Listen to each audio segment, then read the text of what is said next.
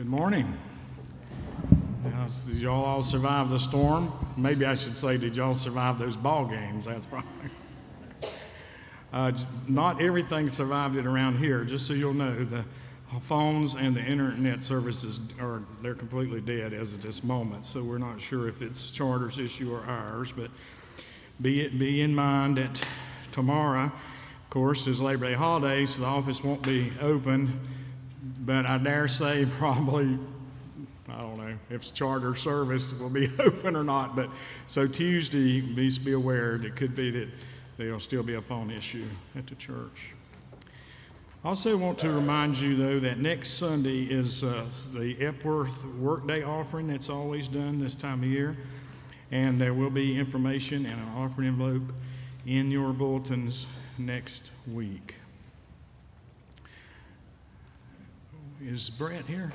Brett, there you are. Brett, stand up. I know most of you already know Brett Claycamp, who was our wounded warrior. He's back from Afghanistan and from Walter Reed Hospital, and most of you already know that, but we still wanted to stand you up and just tell you we've been praying for you all this time. We will not stop praying till you're completely 100%, but you look pretty close.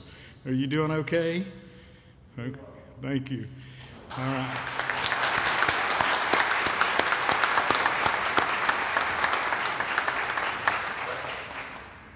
I know that we're happy you're home. I know there's a young lady who's real happy you're home. So we're glad to see you, Brett. If we can do anything for you, let us know, and I'm sure this congregation would do anything that you needed to help. Let's see if I have any other things there.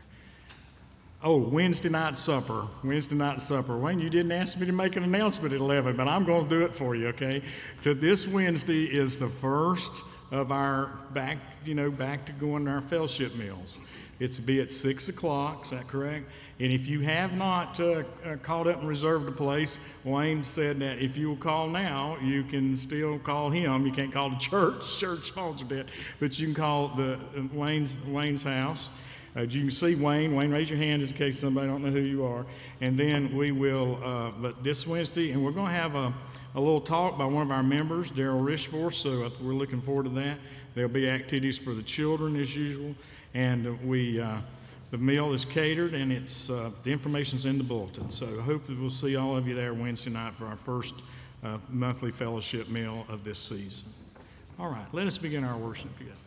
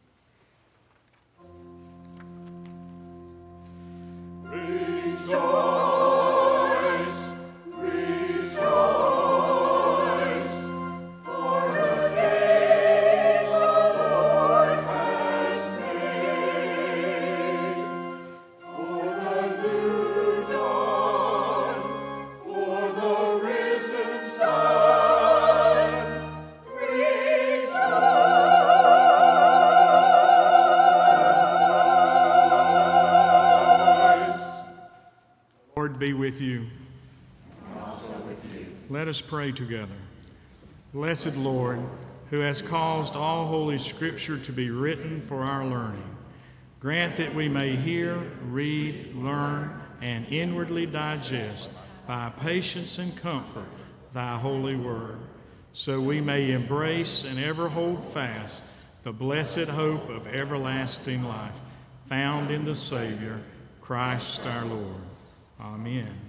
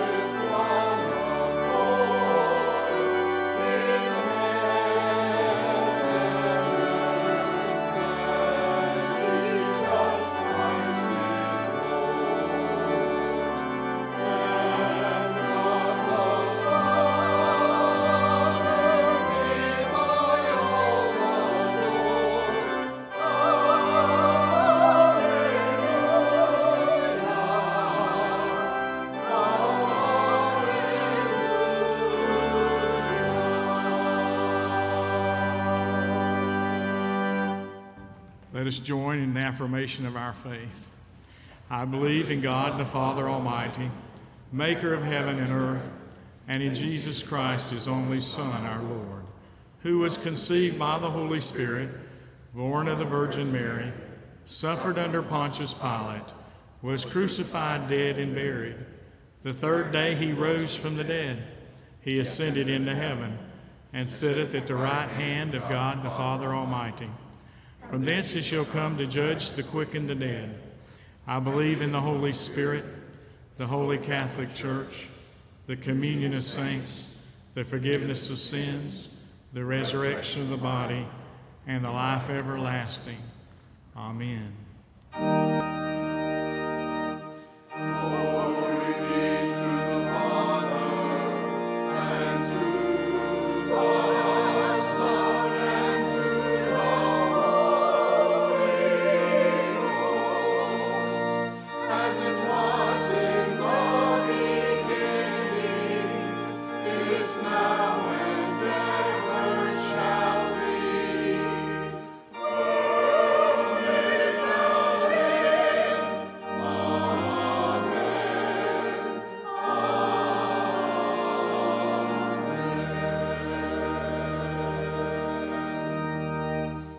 You may be seated.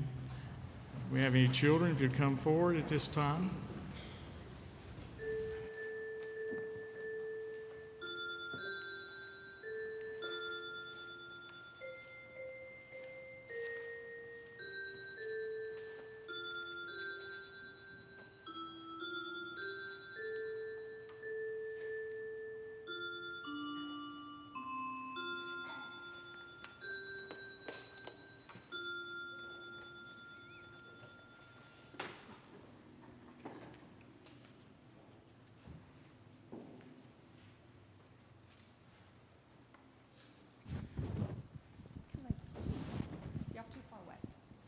I have no idea what I'm going to say this morning. I don't look like a man, do I? Hope not. Okay, let me think. Have you ever had to do something you really didn't want to do?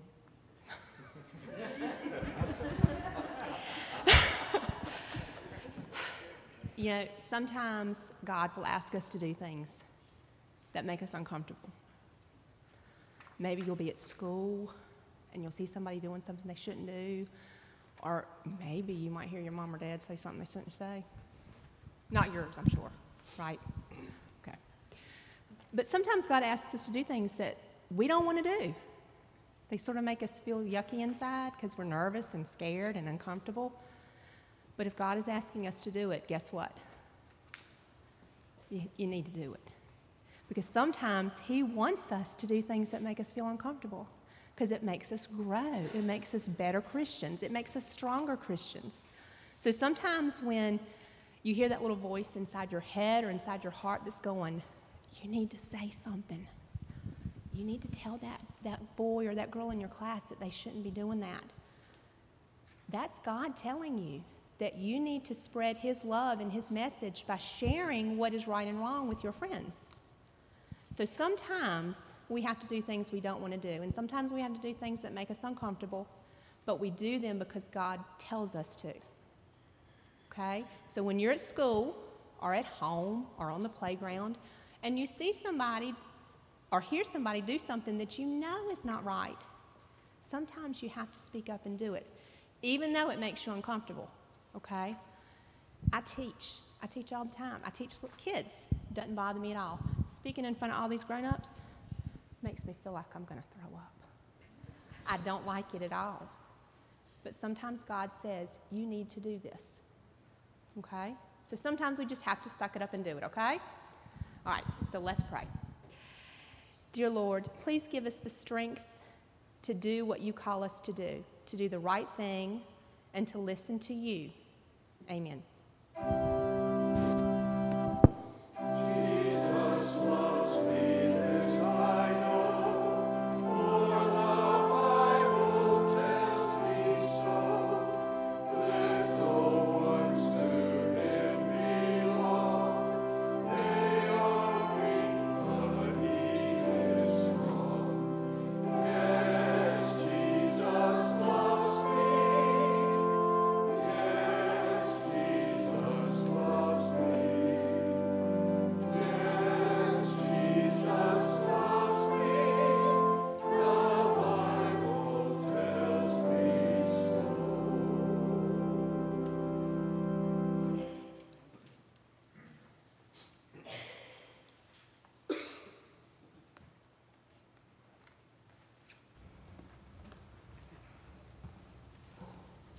Our first scripture reading today comes from the book of Hebrews, chapter 13, verses 1 through 8. Keep on loving one another as brothers and sisters. Do not forget to show hospitality to strangers, for by doing so, some people have shown hospitality to angels without knowing it. Continue to remember those in prison as if you were together with them in prison, and those who are mistreated as if you yourselves were suffering. Marriage should be honored by all, and the marriage bed kept pure, for God will judge the adulterer and all the sexually immoral. Keep your lives free from the love of money and be content with what you have, because God has said, "Never will I leave you, never will I forsake you." So we say with confidence, "The Lord is my helper, I will not be afraid. What can mere mortals do to me?" Remember your leaders who spoke the word of God to you. Consider the outcome of their way of life and imitate their faith. Jesus Christ is the same yesterday and today and forever. The word of God for the people of God. Thanks be to God.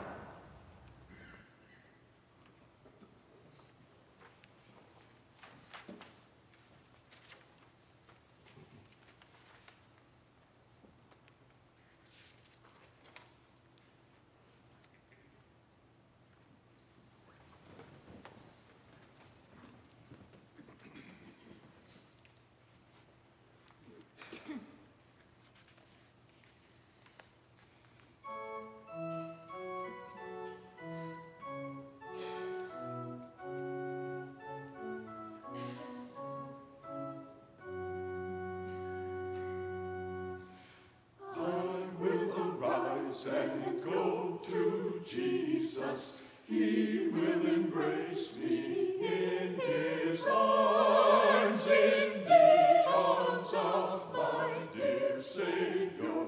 Oh, there are 10,000 charms. Teach me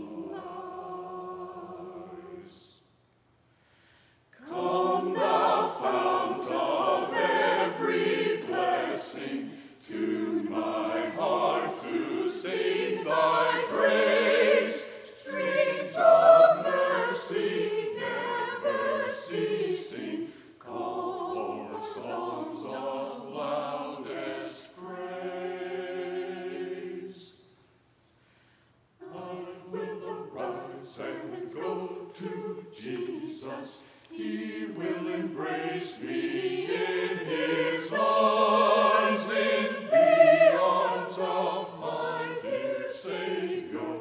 Oh, there are 10,000 charms.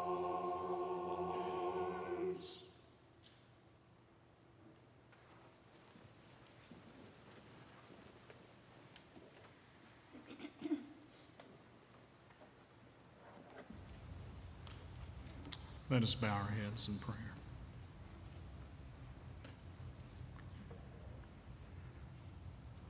O God, in your mercy, hear the prayers of these thy people.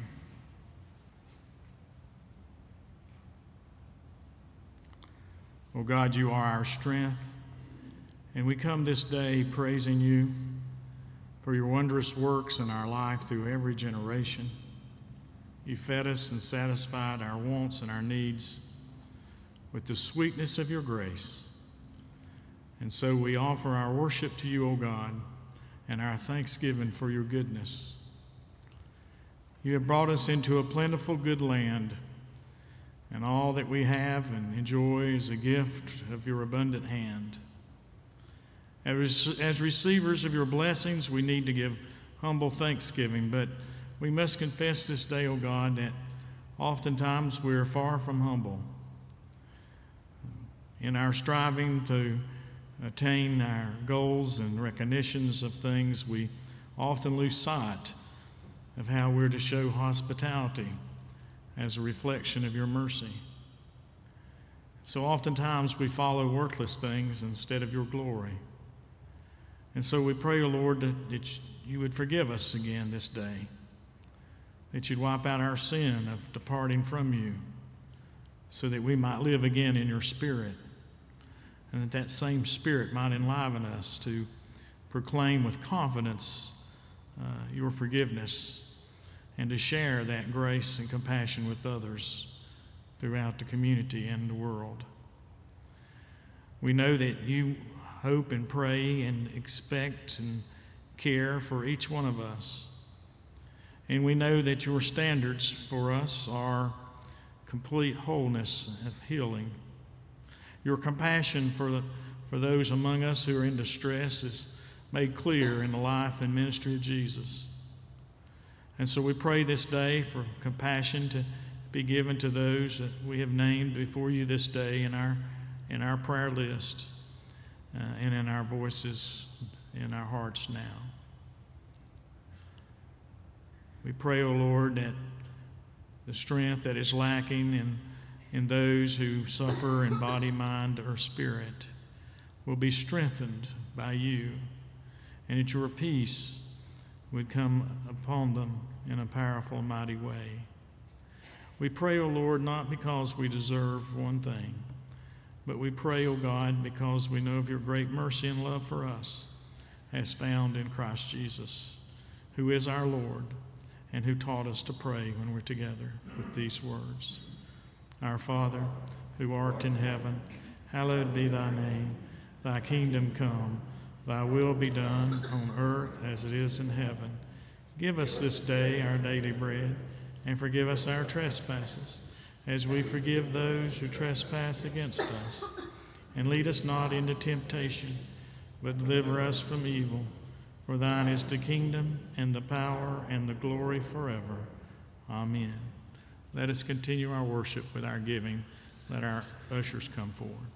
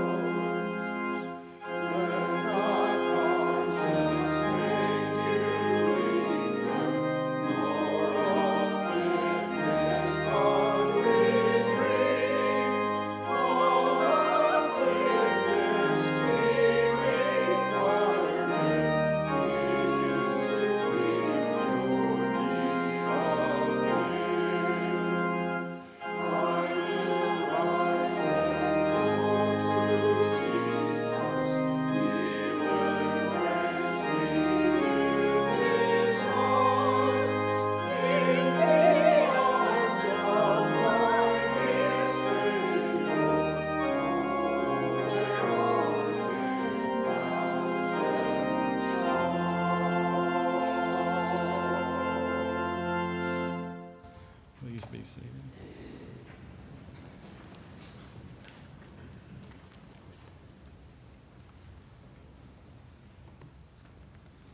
Gospel of Luke, chapter 14, beginning at verse 7. Give attention to the reading of God's Word. When Jesus noticed how the guests picked the places of honor at the table, he told them this parable. When someone invites you to a wedding feast, do not take the place of honor, for a person more distinguished than you may have been invited. If so, the host who invited both of you will come and say to you, "Give this man your seat." Then, humiliated, you will have to take the least important place. But when you are invited, take the lowest place, so that when your host comes, he will say to you, "Friend, move up to a better place." Then you'll be honored in the presence of all your fellow guests. For everyone who exalts himself will be humbled, and he who humbles himself will be exalted. And then Jesus said this to his host. When you give a luncheon or dinner, do not invite your friends, your brothers or relatives, or your rich neighbors. If you do, they may invite you back, and so you will be repaid. But when you give a banquet, invite the poor, the crippled, the lame, the blind, and you will be blessed. And although they cannot repay you, you will be repaid at the resurrection of the righteous. This is the word of God for the people of God. Thanks be to God. Let us pray. Gracious God, we thank you for your Holy Spirit that's present with us. And we pray and thank you that that same Spirit will guide us to life lessons and to understanding of our Scripture today. We pray in your name. Amen. Now, last week I talked about movies a lot, how much I enjoy movies, and I couldn't help but think of a movie as I was working on this sermon. And I'm hoping that y'all have heard of it. It was years ago, and the movie was Places in the Heart. Does anybody remember Places in the Heart? Anybody here? Boy, a few. Okay, thank goodness. I'll give you a little gist of the story. A small town sheriff is killed. It's set in the Depression era. His wife and two small children are left to try to scrape by their living on a cotton farm. Bank threatens to foreclose, so the widow takes in a boarder, a blind veteran. And later a black drifter takes up residence. As together, the widow, the blind man, the black man, and the two children try to pull off the impossible, which is to get the first load of cotton picked, hauled to the gin, so they can win a monetary prize that will help them save their farm. Now, the reason this came to mind is because of this. The most compelling thing about this movie is the odd mix of characters, and the most compelling scene is the very end of the movie, where they're all seen sharing food around a dining table in heaven. It seems to me like it's really important for us to understand that this is an odd mix of characters at best, but all good stories seem to work that formula. If you think about this in TV shows or movies, some of the TV shows that come to my mind that works this formula was an old one called Seinfeld, more recently Survivor or something like that. But it's not just TV shows and movies that work this formula. It's also books. Great works of literature have always seemed to work this formula of an oddball mixture of characters. The Harry Potter series of books has an oddball mixture of characters in it. It seems like this formula of an oddball mixture of characters helps to bring compelling sense to the story and helps us to get involved, because at the face of it, we are also part of an oddball mixture of people. There's an oddball mixture of people that are drawn together and knitted together in a community, and that's really the story of the Scriptures. It's the story of all these various people as they were called and as they followed Jesus Christ, as they came together all different walks of life, all different types of characters. And they've come together to form a community. They come together to form this community around this single purpose and thought of Jesus, around Jesus Christ.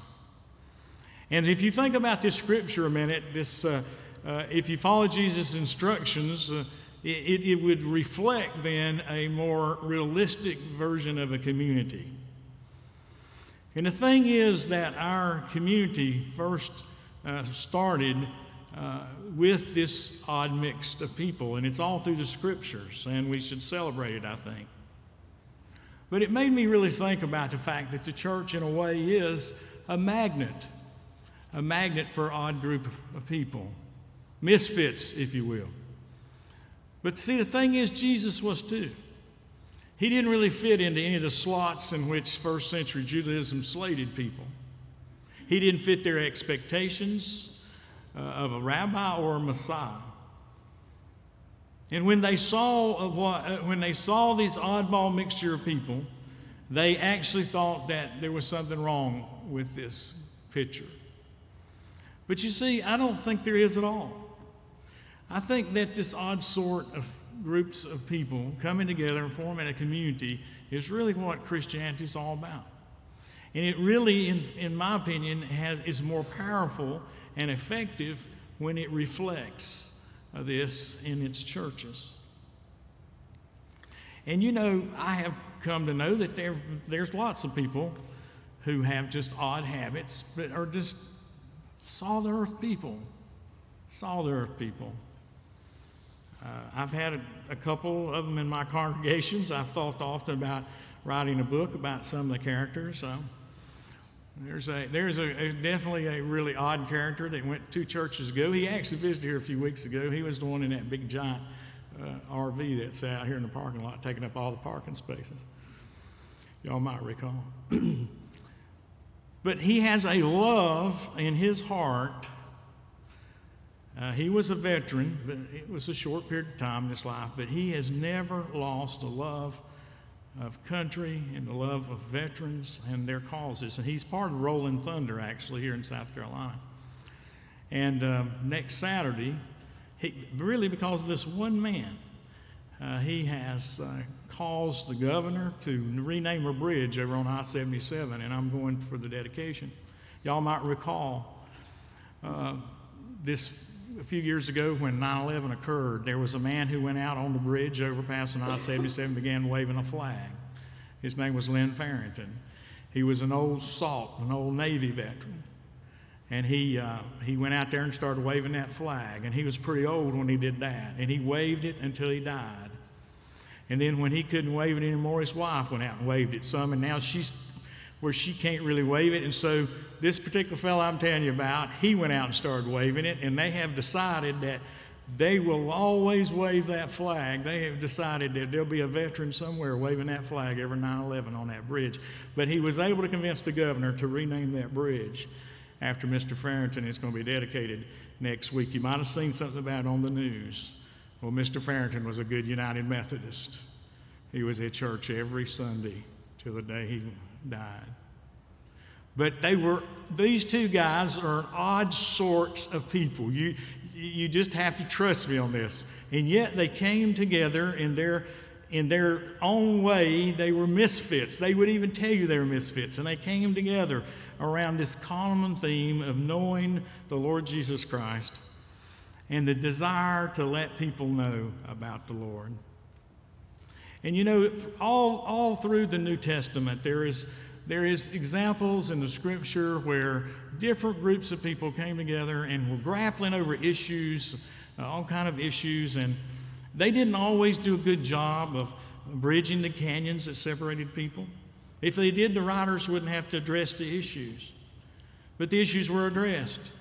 And a divine standard was revealed, and the churches were expected to live up to it. And the testimony of the New Testament, in my opinion, can really be boiled down to this. If someone's not welcome at your dinner table, then Jesus isn't either. That's why Jesus wanted to bring these points out and let you know that what you do to the least, you do to me. The Lord wants us to know that His church is big enough for all the misfits.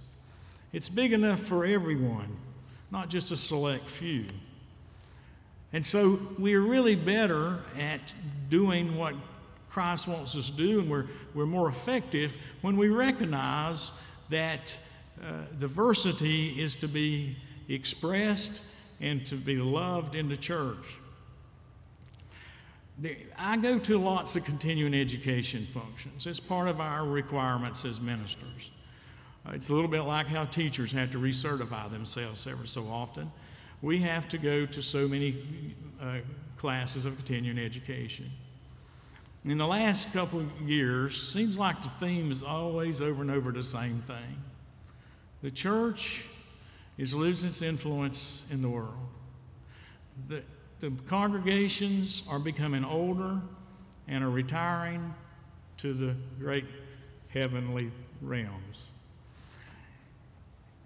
And consequently, our pews are half empty on any given Sunday, and it seems as if the world evil system seems to prevail more and more and more in so many different ways.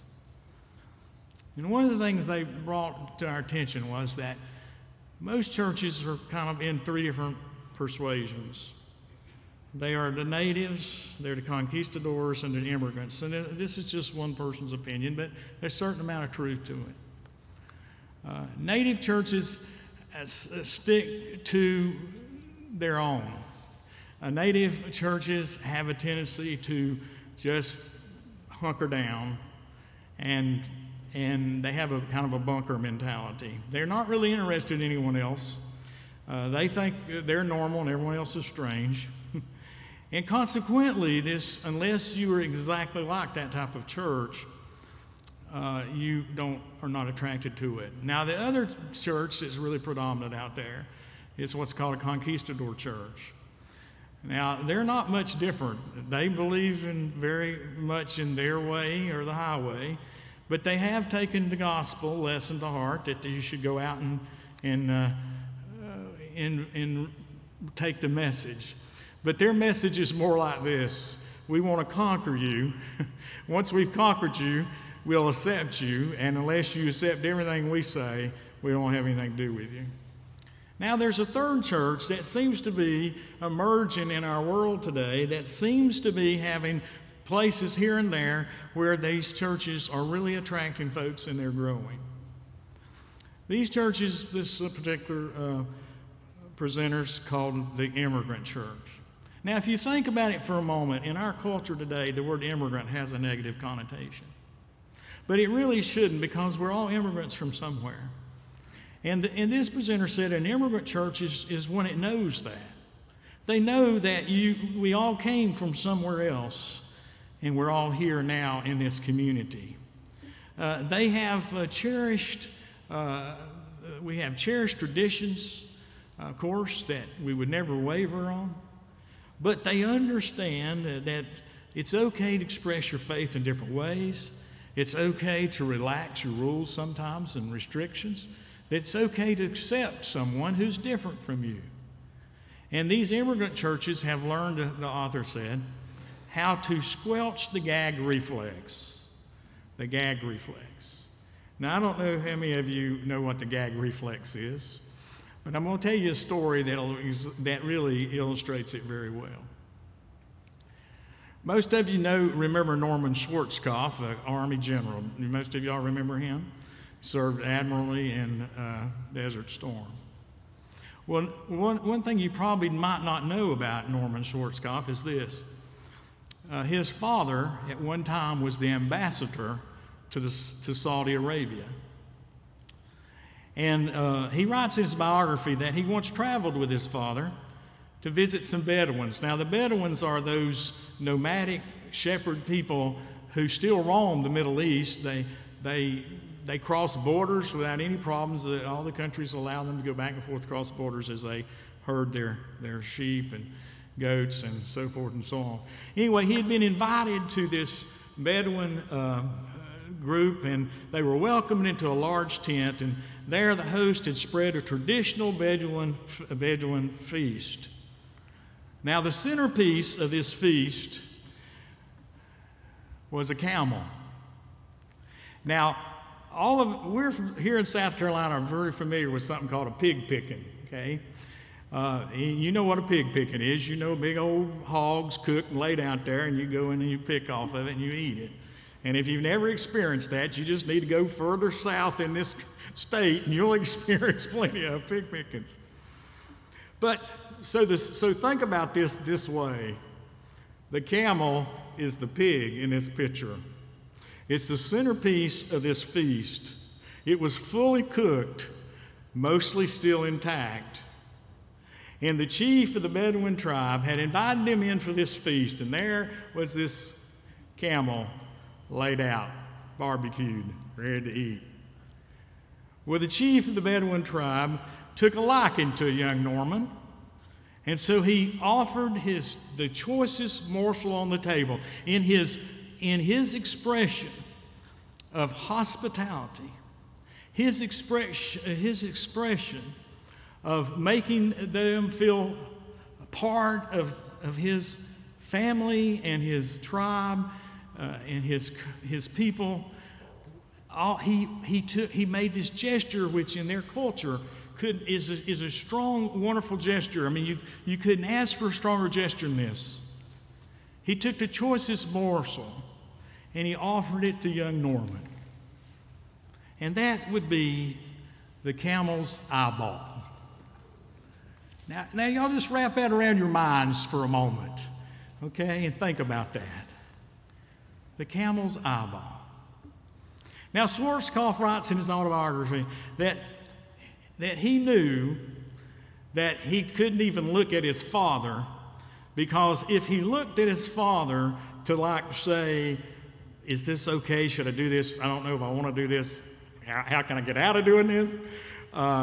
He knew that would be an insult. So he knew what he must do. He had no choice. He represented his father. He represented our country. He popped that eyeball in his mouth. He swallowed. He kept it down.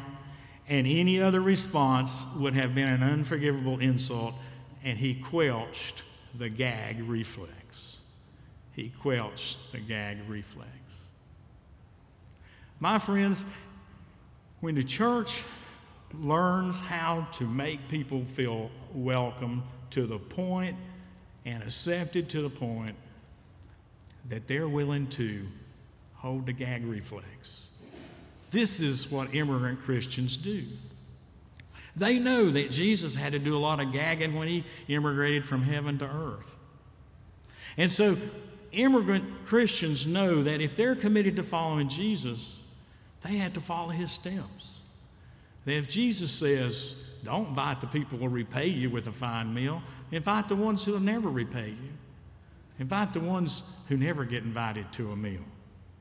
They know that when Jesus tells them things like that they know that they need to figure out ways to honor Christ's commands, no matter what it takes. Christ invites everyone to his table. Those are not words in our liturgy for communion. Christ invites us all. Christ says, bring them to me. Bring those fish to me and let me clean them. Bring them to me and let me transform them. Bring them to me into this place of grace and forgiveness. And so immigrant Christians are constantly asking themselves a simple question. What have I done outside my comfort zone to reach someone for Christ? So the question always, in my opinion, that we have to ask, the way we must operate, in my opinion, always as a church, is to think about a community of diverse misfits.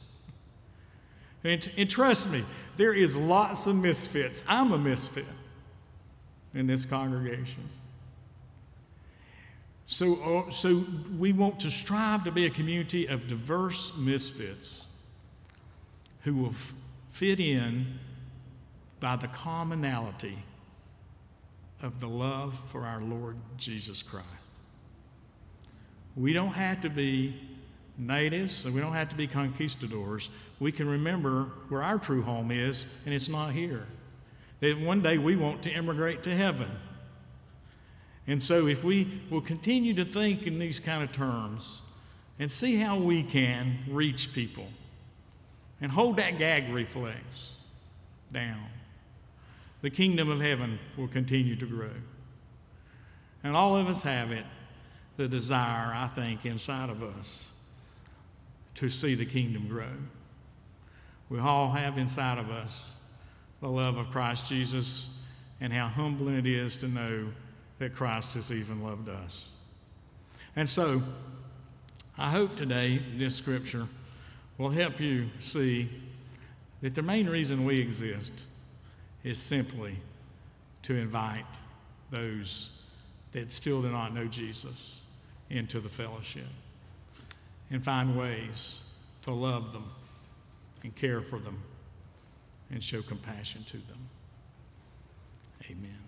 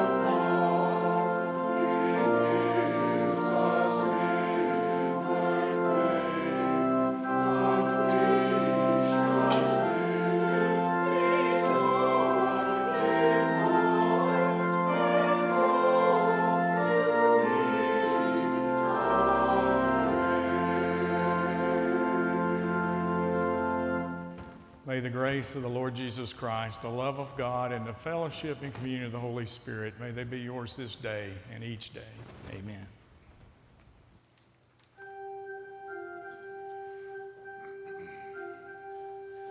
Go now in peace.